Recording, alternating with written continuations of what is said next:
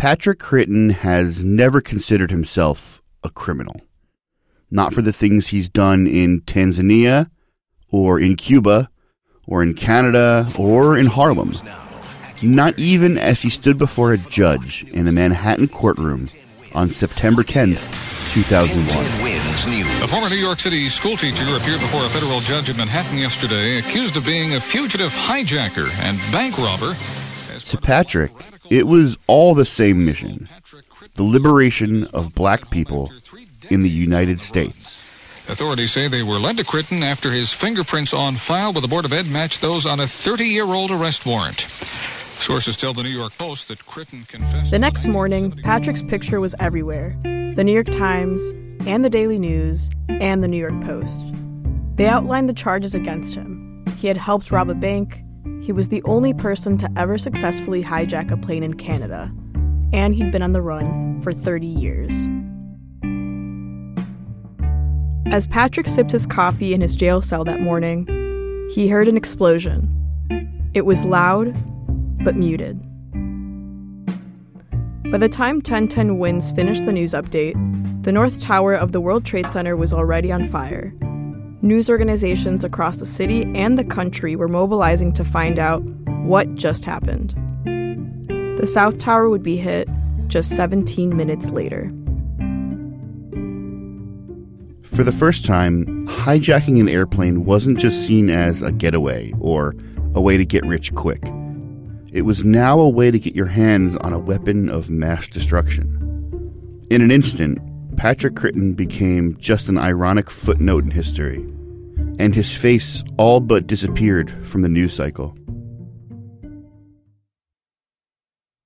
In trying to piece together Patrick's story, we read dozens of news articles about Patrick, about the Black Liberation Movement, about 9/11. We read entire books about the history of airplane hijacking and even Patrick's own self-published autobiography. We examined court documents and public records, and even knocked on a few doors. Hey! How you doing? Hey, are you Patrick? What we found was a story that developed over 4 countries and 3 continents. It's 30 years in the making. It even involves the singer Mary J. Blige. We wanted to find Patrick, to talk to him, to find out why he did what he did, to understand what it's like to know so intimately what you're supposed to do with your life, and to become so determined you'll do just about anything in its pursuit. If you're looking at like you broke the law, Bonnie and Clyde, that's all bullshit.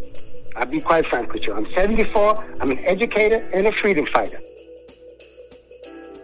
This is a story about dedication and reckless abandon, about how far people are willing to go and how much they're willing to sacrifice for what they believe in. But this is also about redemption, about how our stories remain unfinished as long as we're willing to keep writing the next chapter. I'm Mike Davis. And I'm Chantal Vaca. This is Shoe Leather, an investigative podcast from the Columbia University Graduate School of Journalism. We dig up stories from New York City's past to find out how yesterday's news affects us today. This season, we're zeroing in on one day, September 10th, 2001. We're exploring what people were talking about on the subways and the elevators and the sidewalks of New York City, the day before the world stood still and everything changed forever. This is Shoe Leather, Season 3, The Day Before. You're listening to The Other Hijacker.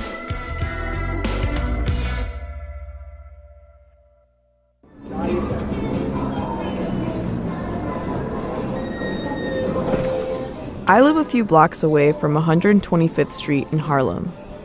Most days, vendors line the edge of the sidewalks. They sell hats, sunglasses, incense, t-shirts. One shirt says, "Just a kid from Harlem." To understand what drove Patrick Critton to do the things he did, you need to remember that, at one point, he was just a kid from Harlem. He was born in Harlem Hospital on July 14th, 1947, alongside his twin brother Frank. And as they entered the world, the civil rights movement took flight.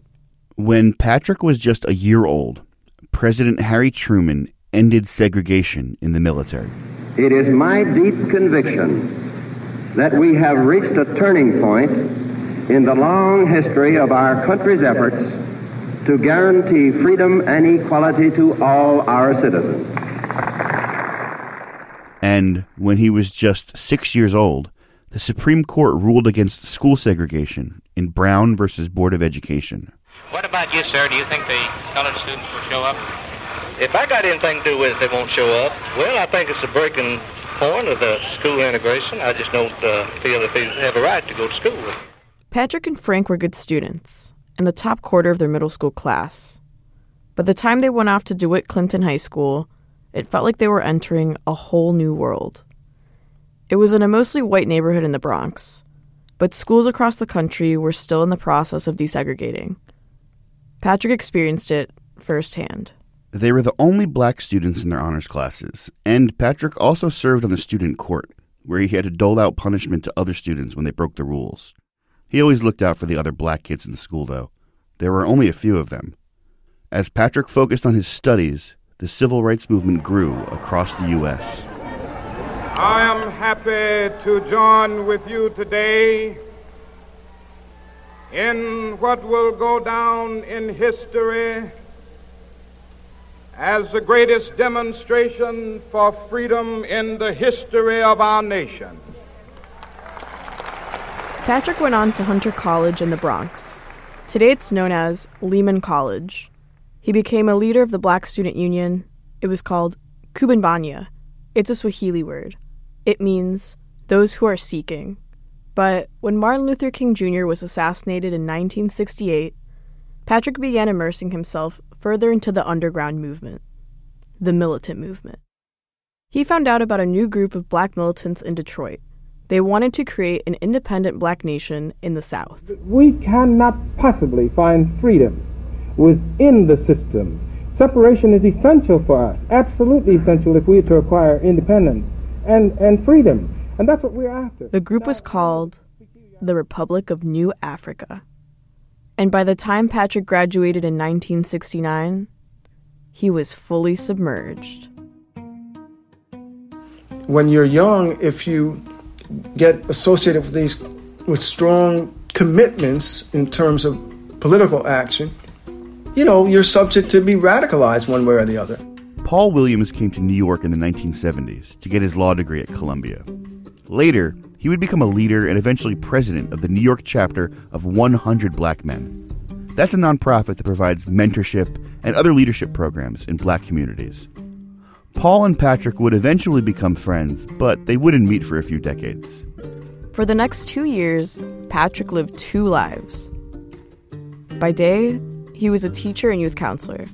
He was a family man with a wife and an infant son. But at night, he was a soldier in the Republic of New Africa. He managed 3 units, keeping inventory of everything they needed, from guns to food, medical supplies, and bombs. Bombs were going off in New York and across the country, handmade by young black and white militants in different groups and organizations. They didn't always share the same ideologies, but there was overlap, like opposing the Vietnam War. As he drifted off to sleep one night, the phone next to his bed rang. There had been an explosion at one of his bases, East 5th Street, Greenwich Village. 2 members were making pipe bombs on the top floor of a 6-story apartment building. Suddenly, one of the devices exploded. One of Patrick's comrades died. Another one was taken to the hospital with life-threatening injuries.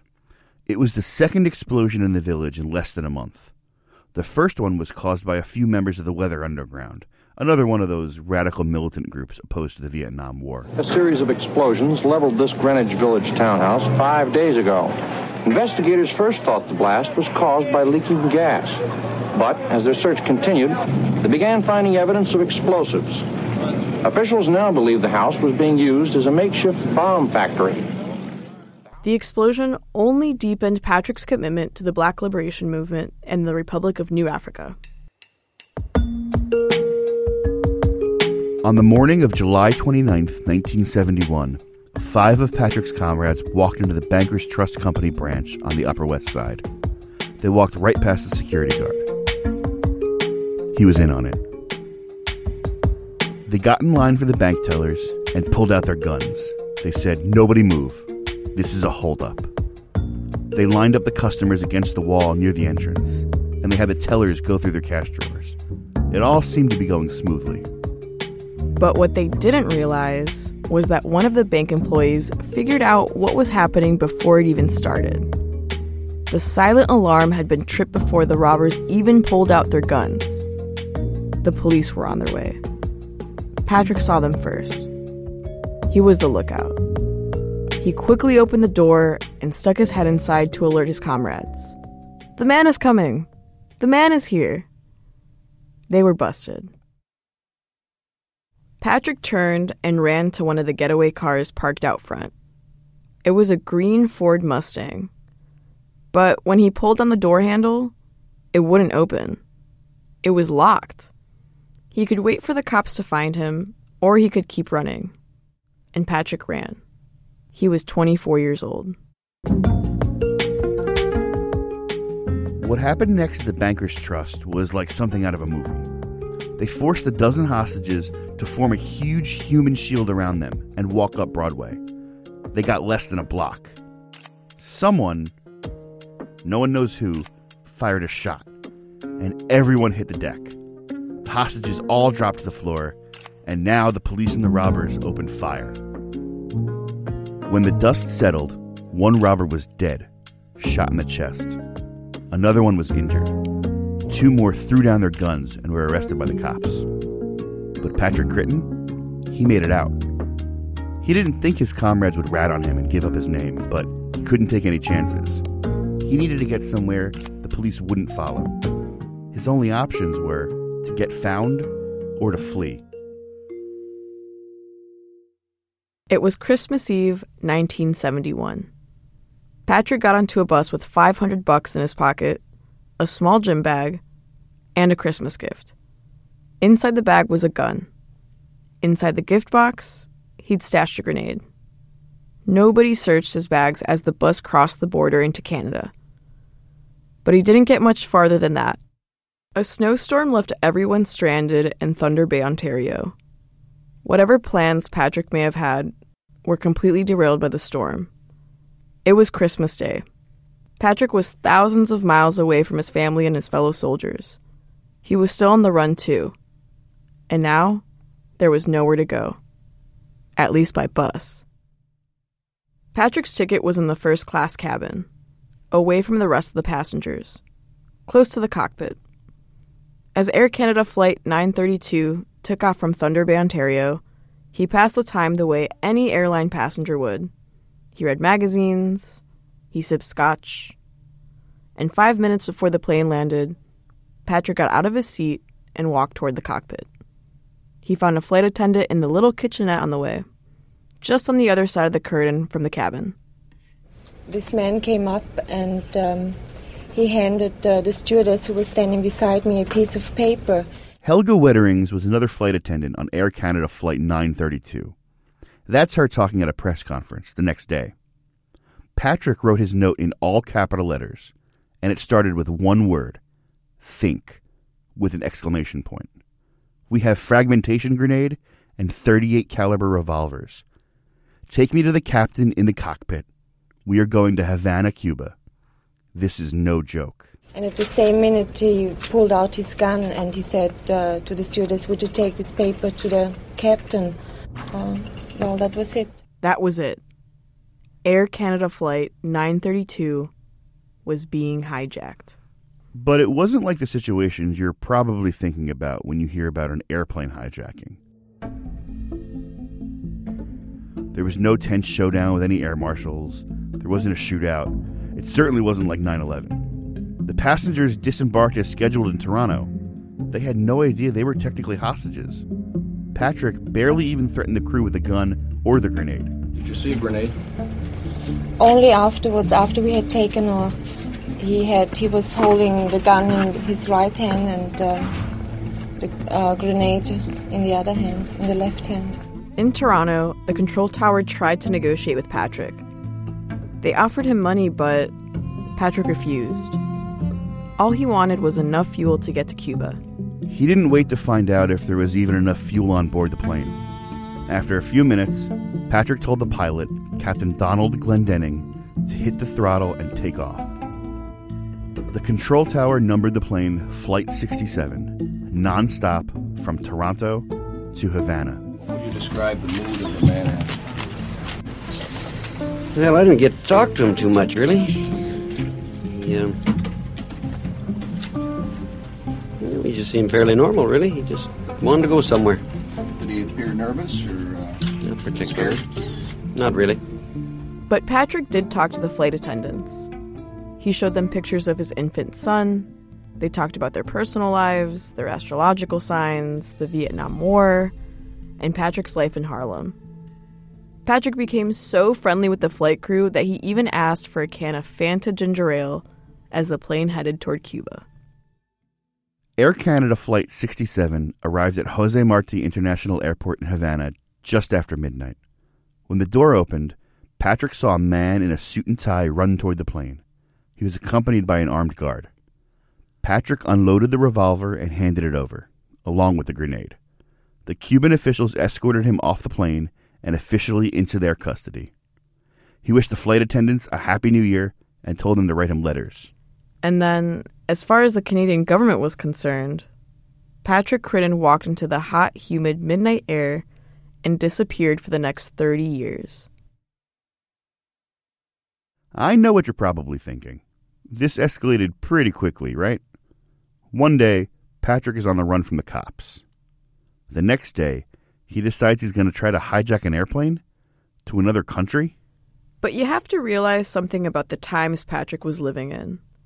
If you were one of those revolutionary types, hijacking an airplane didn't seem that far-fetched. In fact, it was kind of easy to pull off. Think about the last time you were at the airport. You probably had to wait in a long line. Shoes off, belt off. You had to make sure your shampoo and your toothpaste were in those little tiny bottles that leak everywhere. You probably walked through a metal detector, maybe twice because you forgot your keys in your pocket. But in 1971, Patrick didn't have to go through any of that. Air travel was just sort of different. Chances are you've heard about the plane with the spiral staircase in first class. It was seen as a more refined way of travel. And the 3 widescreen movies and the 8-foot ceilings in economy. People flew on airplanes not just because they were fast, but because they were fancy, luxurious. Pan Am will bring you the world's first 747. The whole point was to get you on the airplane as quickly and painlessly as possible. Nobody bothered to check your luggage to make sure your liquids were in a clear bag. Nobody checked for anything. Not even a gun or a grenade. What was it that drew them to hijacking airplanes specifically? Well, I think one thing it just was really easy to do. That's author and journalist Brendan Kerner. His 2013 book, The Skies Belong to Us, is all about these hijackings that happened in the 60s and 70s. They even had a fun, sexy name, skyjackings. But when Brendan talks about them, he uses one word in particular. So I'm going to confine what I say to the phenomenon in America. A phenomenon. From 1968 to 1972, there were 130 airplane hijackings on flights departing from American airports. That's one hijacking every other week. That there was really no security as we understand it in the modern context, that, there was no search, there was no magnetometers, there was no bag searches, you didn't really even have to show ID most of the time, so it was very easy to do. A 707 jet is the newest target of hijackers. An incredible fiction-like attempt at Northwest Airlines Flight 734, bound for Miami by way of Chicago, was hijacked this afternoon, shortly after it left Minneapolis. The plane landed as the Continental Airlines jet is hijacked by a father and his son. Government agents machine gunned the plane's tires to prevent... Waited with the rest of the 95 passengers for an answer to his demand. $500,000 in cash and 4 parachutes. He stuck the gun in my back. He said, "You're not going to be hurt if you do what I say. Get me to the cockpit." airlines had a policy of maximum cooperation. They told their flight crews to do whatever the hijackers wanted. As long as passengers weren't hurt and planes stayed in the air, airlines were willing to comply with hijackers' demands. Because there were so few instances of hijackers acting violently, the economic calculus was just give them whatever they want and we'll get the plane back and everyone will be safe, and this is just the cost of doing business. It wasn't until November 1972 when things got serious. A group of hijackers took control of Southern Airways Flight 49. They threatened to crash the plane into a nuclear reactor in Tennessee unless they got $10 million in ransom money. It kind of woke people up to the fact that, there was a possibility for like a serious mass casualty event if these hijackings were allowed to become even progressively crazier and crazier as it happened throughout that year. And so that was really the moment where I think that airlines became aware that the risks of not instituting ground security could lead to something that would pretty much wipe out their industry, perhaps. 2 months later, the Federal Aviation Administration ordered that all airline passengers would have to go through security screenings. And after all of that pushback by the airline industry, all of those hijackings, everything went pretty smoothly. In Cleveland, the new security procedures were initiated Wednesday.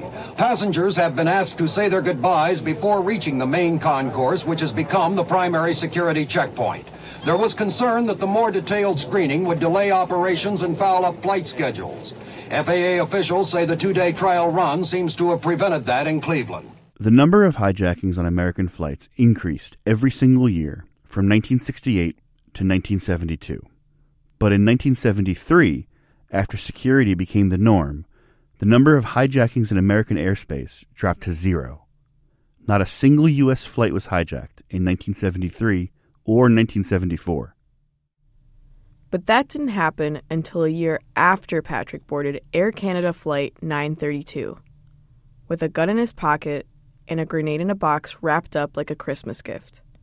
In Canada, hijacking a plane wasn't even technically a crime yet. We could dedicate a whole podcast to what happened to Patrick Criden after he stepped off the plane in Havana, Cuba. But here's the important part. Life in exile isn't all it's cracked up to be. Patrick only stayed in Cuba for 3 years. First in solitary confinement, then at the Hijacker Hotel in southern Havana.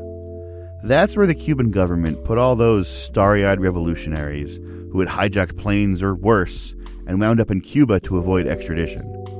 But Patrick got bored pretty quickly. He spent most of his time living in huts, cutting sugarcane and building houses for the Cuban government. Patrick did leave Cuba, but he didn't return to the United States. At least not yet.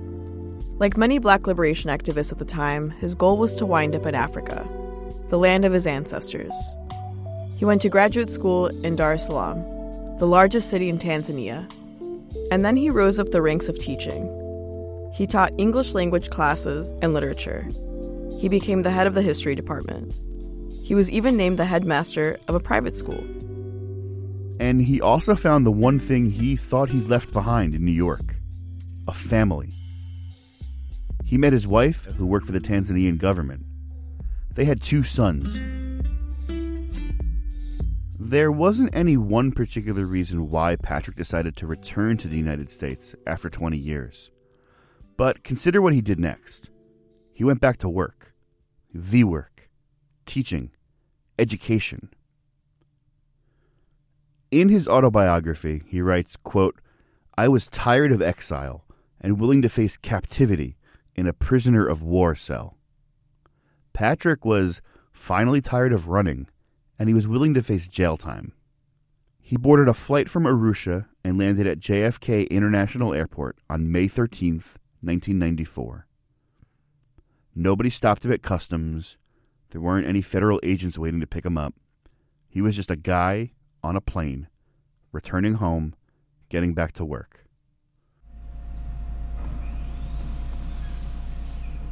Mount Vernon is a suburb just outside New York City, about 6 or 7 miles from Manhattan, 28 minutes on the Metro North.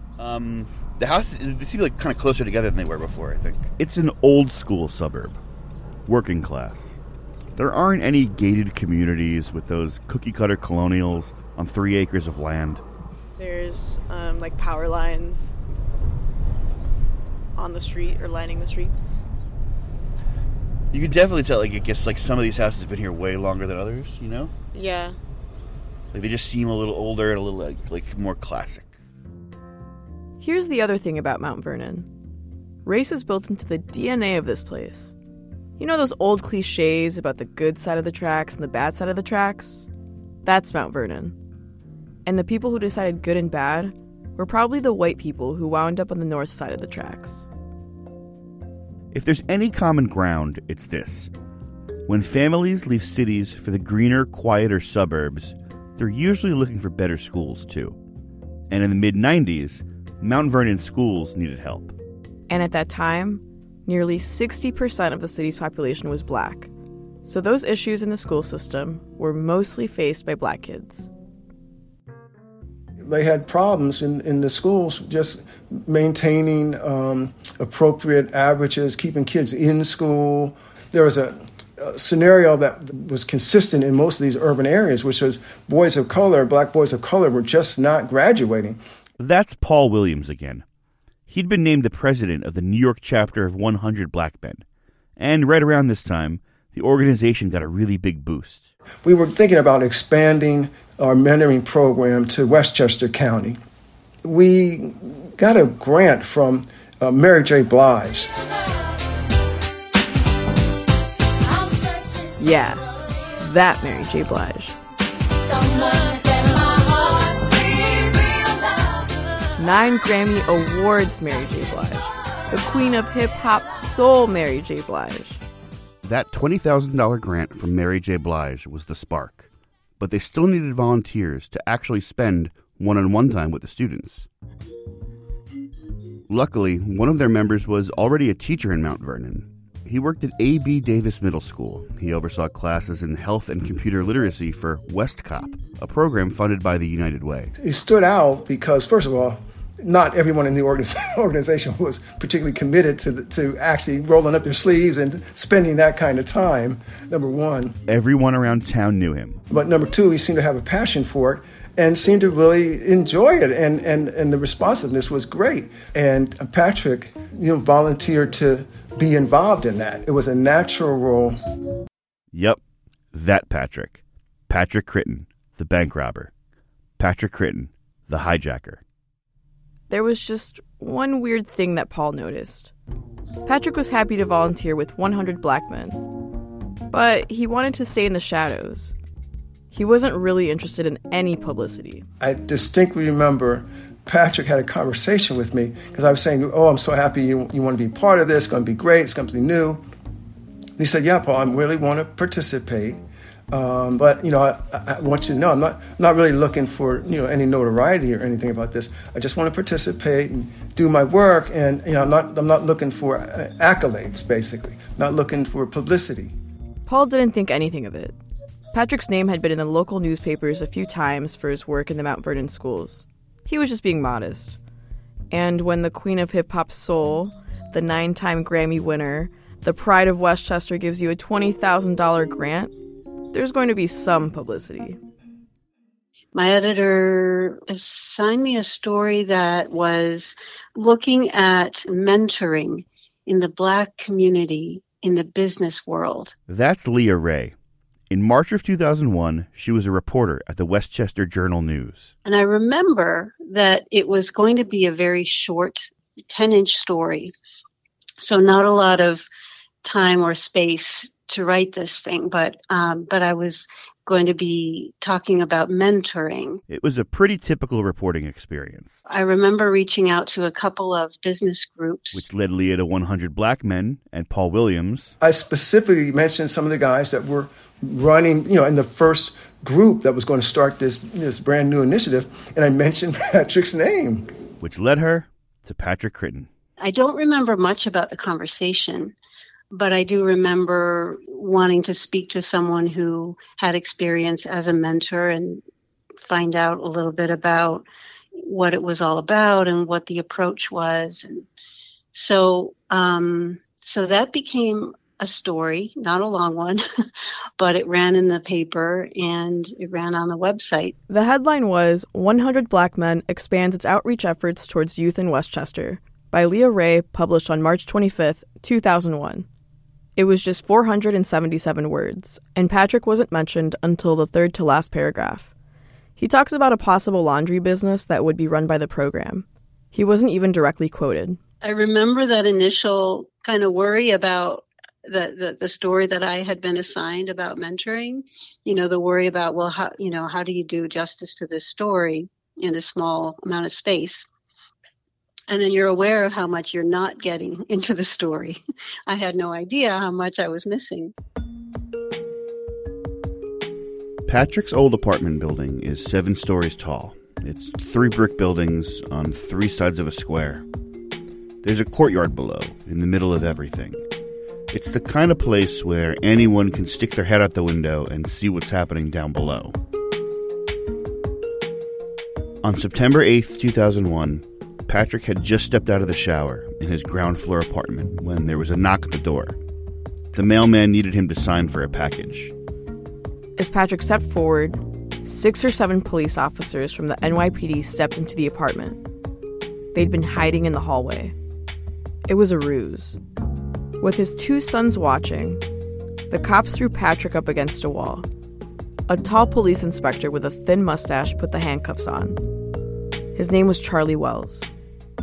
And now we all just step in and announce, Patrick Critton, you're under arrest, yeah. 30 years after the bank robbery, 30 years after hijacking a plane from Canada to Cuba, Patrick Critton had finally been caught. Yeah, and he says, what took you so long?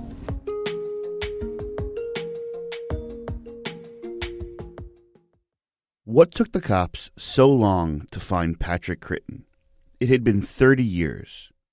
Let's go back to 1971 for a minute, to the moment when Patrick stepped off the plane in Cuba. Captain Glendenning ordered the flight crew to collect any materials he'd touched. A pack of cigarettes, a can of Fanta ginger ale. This could all be evidence if and when Patrick was ever caught. And then, nothing happened. For the next 30 years, the case of Patrick Critton would gradually become the oldest outstanding file in the Peel Regional Police Department. And then, a detective named Don Jorgensen got involved. He was 40 years old and a sergeant with the Peel Regional Police. Jorgensen decided to take a shot in the dark. All he had was Patrick's name, date of birth, a passport photo, and a brief description of what he looked like. Jorgensen declined to be interviewed for this podcast, but in 2003, he appeared in an episode of the true crime series 72 Hours that focused on the Critton case. It's one of those really cheesy, melodramatic documentaries, and the music makes everything sound like an over-the-top thriller movie. Anyway, here's Sergeant Jorgensen in that documentary. I went through the normal police procedures originally and came up empty. There was no record of Mr. Critton at all, whether it be current or historical. What Jorgensen did next was brand new, something none of his colleagues had ever considered. Maybe because it was new technology, or maybe they just simply didn't think about it. Jorgensen opened a browser window and typed the name Patrick Critton into Google. Remember, this was the year 2001.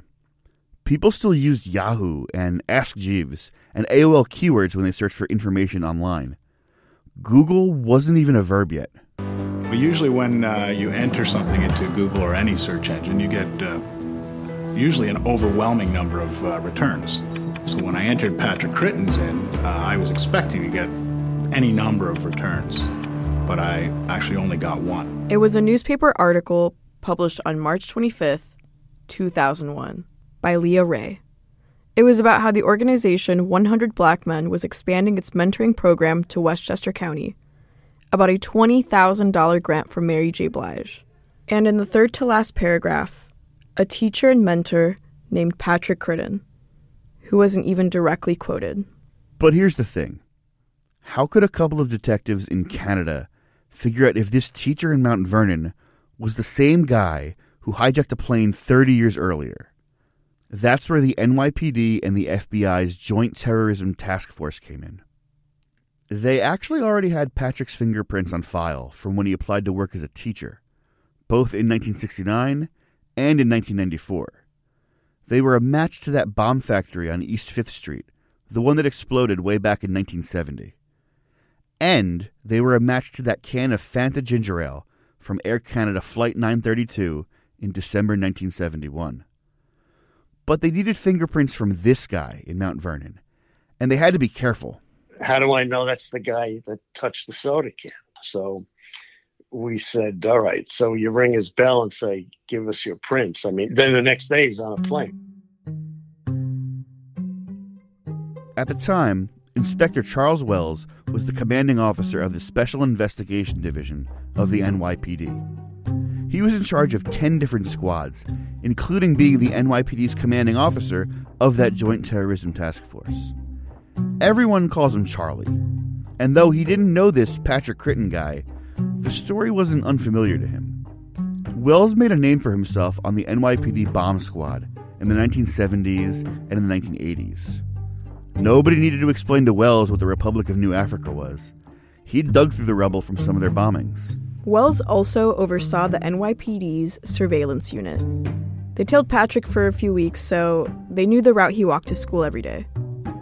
It was a weekday in late August. Patrick was walking along the railroad tracks, the ones that divide the good and bad parts of Mount Vernon. And as he got near the train station, a police officer came up to him. He was from the NYPD's Missing Persons Unit, one of Wells's guys. So we have that detective go up to Critton and say, hey, mister, could you take a look at this? It's a little girl that's missing from the Bronx. Have you seen her? So, of course, he would stop for something like that, like most people would. The officer handed over not just a typical flyer with a grainy picture of the girl, but a glossy 8x10 photo. The kind of print that feels a little sticky to the touch. Grabs the photo and looks at it, says, no, he hasn't seen her, hands it back. Now we got his prints, right? Patrick didn't recognize the girl. He handed back the glossy photograph and a fresh fingerprint. It was a match. It was Saturday, September 8th, 2001. Wells was relaxing in his backyard on Staten Island. He needed a break. At the time, he was working 16-hour days. But his phone rang. It was the surveillance unit in Mount Vernon. Patrick Critton was home, and this time they had the arrest warrant. And he's like this little guy, like ancient guy with like little peeper glasses, you know, and it looks like somebody's grandfather. Even I'm the same exact age as him. He looked like a meek little professor, like not like a terrorist hijacker. And now we all just swarm into the apartment, and that's when he says, "I've been waiting 30 years for that knock on the door," something like that. Investigators questioned Patrick for the better part of 2 days. He talked openly about his life during the upheaval in New York in the 60s and 70s.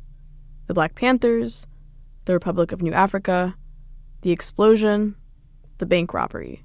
On September 10th, Patrick pleaded not guilty. The process of extraditing him to Canada to face trial was underway. Word of the arrest began to leak out. And back at the Journal News, Leah Ray got a call from a reporter in Toronto. And so he asked me if I remembered speaking with Patrick Critton. And, he began to tell me a little bit about the arrest and what had happened. Another reporter reached out to Paul Williams. And when I found out why he was calling, it just sort of, it just blew me off my feet, because to me it was a total non sequitur. But it was more than a shock. It was Paul who'd mentioned Patrick's name in the first place. The guilt stayed with him for months, until he managed to get Patrick on the phone. Paul apologized, but Patrick told him not to worry about it. He said, I've been looking behind my back or looking behind my shoulder every day now. And he says, I'm really glad that it's all over. And I will say that helped me feel better about the situation. And he was very almost stoic about it, about the fact that this had caught up with him, so to speak, but he was quite ready to address the implications and did just that. The news of Patrick's arrest was on the front page of the New York Daily News the next day, September 11th. And sitting in my chair, having my coffee, reading the Daily News, going to myself like, this is a good week for the division. We're on the front page of the Daily News, and my name's all over page 3. This is going to be a good week, good way to start the week. And I got a call from one of my sergeants. On New York 1, TV anchor Pat Kiernan picked up a copy of the newspaper to show everyone. It was 8:45 a.m. Front page of the Daily News this morning. The headline is Cops Bag Panther. I got to look at this from a distance at first. By the time this segment was over, the North Tower had already been hit by one plane. Kiernan reported the weather and then cut to commercial. And then a steady shot of the World Trade Center and a smoke cloud slowly growing over the city. I put it on, I saw the second plane go into the tower, and then that was it. Yeah. This is a live picture from our camera on the Empire State Building looking toward the World Trade Center.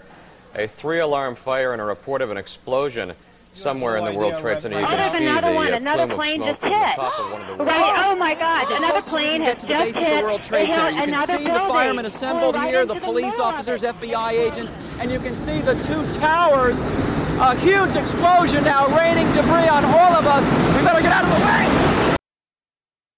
I feel like I'm the last generation who can remember where they were and what they were doing on 9/11. It's like a flashbulb moment for me. There's before 9/11 and after 9/11.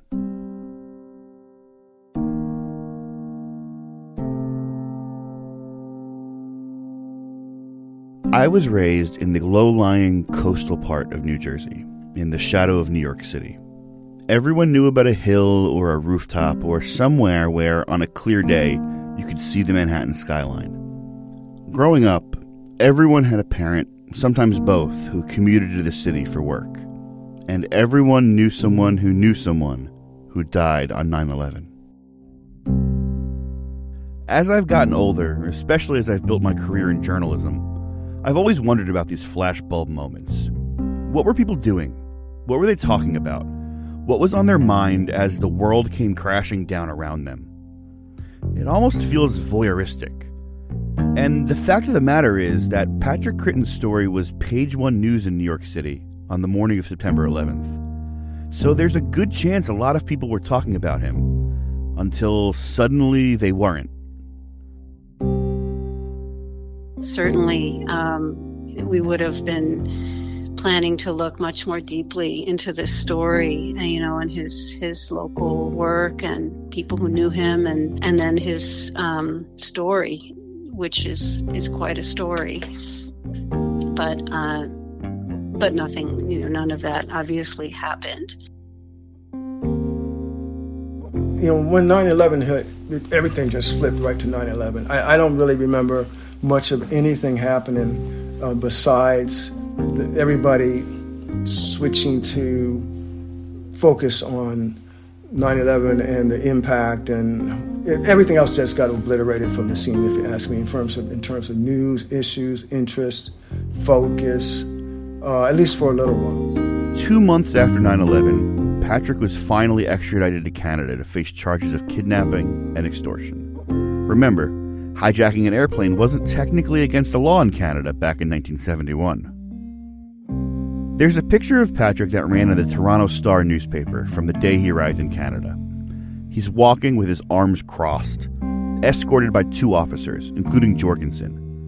Patrick is wearing these big, oversized eyeglasses, and he has a goatee that looks like just a little bit thicker than a 5 o'clock shadow, like an 8 o'clock shadow. He's looking down ever so slightly. When I look at his face, I see someone who's just taken a deep breath and said, "Okay, here we go." It's got a little bit of resentment in it, a little bit of fear. You know the phrase, "put on a brave face"? That's what I get out of Patrick in this photo.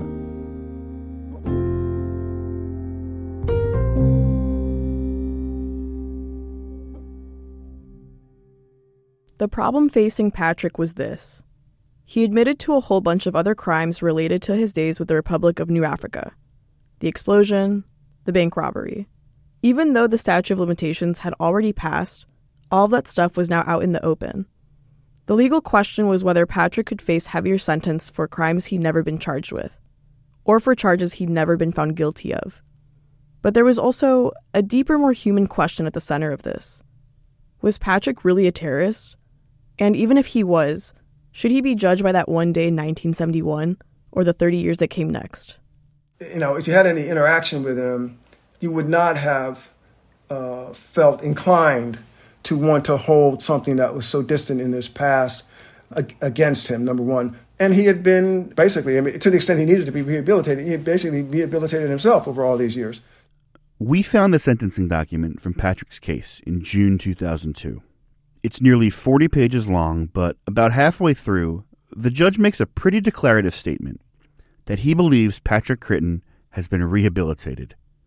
Because Patrick spent 30 years working in schools, teaching children in New York and Tanzania, the judge felt there was no reason to lock him up in prison for a decade or more, like the prosecution wanted. Patrick was sentenced to a maximum prison term of 5 years. Not everyone agreed with it. For Charlie Wells, the cop who arrested him, it was a joke. Another different terrorist group, 20 years, 30 years later, gets their hijacked planes and sends them into buildings and kills 3,000 people, right? So, I guess that you can't really compare what he did, but he still should have gotten more time. Patrick got out of prison after a little bit more than a year, thanks to the time already served since his arrest and bonus time for good behavior. It was June 2003. He went back to Mount Vernon. 19 years later, Mike and I decided we'd try to find him. Tracking down Patrick Critton feels like we're chasing a ghost. Okay, maybe that's a little too dramatic, but it feels like we're chasing Bigfoot or Paul Bunyan, like we're on the trail of this larger-than-life folk hero. We've talked to Patrick over the phone twice. Both times, he wondered why we were so interested in his story. If you're looking at like you broke the law, Bonnie and Clyde, that's all bullshit. I'll be quite frank with you. I'm 74, I'm an educator and a freedom fighter. Both times, he set up an appointment for us to call him back so we could talk to him a little bit more in depth. Both times, he ghosted us. Left us hanging. Please leave your message for... Hey, Patrick, Mike Davis here with Shoe Leather and Columbia University. We had an appointment to talk right now at 12 o'clock on Friday. But we have an address, and on this cold, frigid Tuesday afternoon, we're at his apartment building. We think. See if Patrick is at this apartment building to see if he lives here. Outside, the wind is gusting. We're approaching. There's a car here. Let's hope they don't run me over. They didn't. Nice. It's so cold that a few people in the lobby shudder as we open the door and let in the cold air. It's so cold. There's someone standing here. Mike heads to the electronic directory and starts to tap through the names in alphabetical order. Luckily for us, the... Oh my gosh, okay. His name is in the thing. We're about to ring him up. We're walking to J. To G. To I. Hanging next to Patrick Critton's front door is a paper heart with 3 little roses pinned on top, like a leftover decoration from Valentine's Day. On the other side is a doorbell. Chantal rings it. I'll try the doorbell. Oh. A short black man answers the door in a bright red sweatsuit. He has a pencil behind his ear and a smile on his face, like he knew we were coming. What? Hey! How you doing? Hey, are you Patrick? Yes, I am. Oh my gosh, it's so nice to meet you. I'm Chantal. He refuses to shake hands with me. He says it's because of his fear of COVID-19. You can't come in. That's okay. But I did want to get a look at your face. Yeah. And you're David? Mike, yeah. Mike? How you doing, man? Do you want me to lower it so you can sorry, see it? we can get disconnected. We talked to Patrick in his hallway for about a half an hour while he leans on his door frame. At times, it's a little tense. He says the only reason he published his autobiography, the book that Chantal and I devoured, was because he didn't want a white man to publish a book about him first. But let's be clear. I only wrote the book because I don't want a white man to write about me. He says this while making direct eye contact with me, a white man trying to make a podcast about him. But after a few minutes, he warms up. We talk about other neighborhoods in Westchester and about the general awkwardness that comes with knocking on a stranger's door. The podcast is called Shoe Leather, after all. When I tell him I live in Harlem, he pokes some fun at me. Why you live with the blacks? Well, it was the most convenient spot for me to live to get to Really? school. 20-minute walk. Dangerous? I don't feel I don't feel in danger where I live. Okay, I just wondered. I talk I will say though, one thing for me that was really nice when I moved was hearing a lot of Spanish. Yeah. And when I brought up my hometown in the suburbs of Chicago, he laughed. The Weather Underground was pretty active in the Midwest. That's the other group who accidentally blew up a New York apartment. When the base blew up, they issued a proclamation. The Weather Underground, the Black Liberation Army, hey, handle those explosives carefully. You blow your fucking ass up. We did, they did. By the time we're getting ready to leave, it feels like we've made a connection with him. The vibe is good. Cool, man. I'm a very vibe person. And I could have said, get the fuck out of here. But that's not me. He likes her vibe so much, he asked if we want to take a photograph. So I pull my phone out and I take a selfie with him. Mike and I sandwiching Patrick. He's a head shorter than Mike, and he and I are about the same height. We're all smiling. He tells us to come back on Friday, that he's going to take us out to his favorite bar. He makes it very clear, though, this isn't going to be a normal interview. It's a conversation. 3 people talking about their lives and their experiences. And then he says he'll call us on Thursday, just to set up details about when and where to meet. We'd heard that before. Please leave your message for... Mike Davis here again with Columbia University and Shoe Leather Podcast. Hoping I set up. Patrick never called us, and he didn't pick up when we called him. We haven't spoken to him since that day in the apartment hallway when he told us how he liked our vibe. It's a little disappointing. We thought there was something inherently human in Patrick's story. It's about a guy who believed so strongly that he needed to educate his people, to bring them up out of oppression that he hijacked a plane, fled across the world. And when he built himself a whole new life, he was willing to put that at risk again, just because he felt such a calling to do this kind of work. So maybe it's not that weird that Patrick never sat down with us, never gave us the long yarn about his life, about the things he did, about 9/11, about what he learned along the way. Maybe Patrick isn't ready to tell his story this kind of way. Maybe he never will be. Or maybe, just maybe, the story of Patrick Critton is still being written.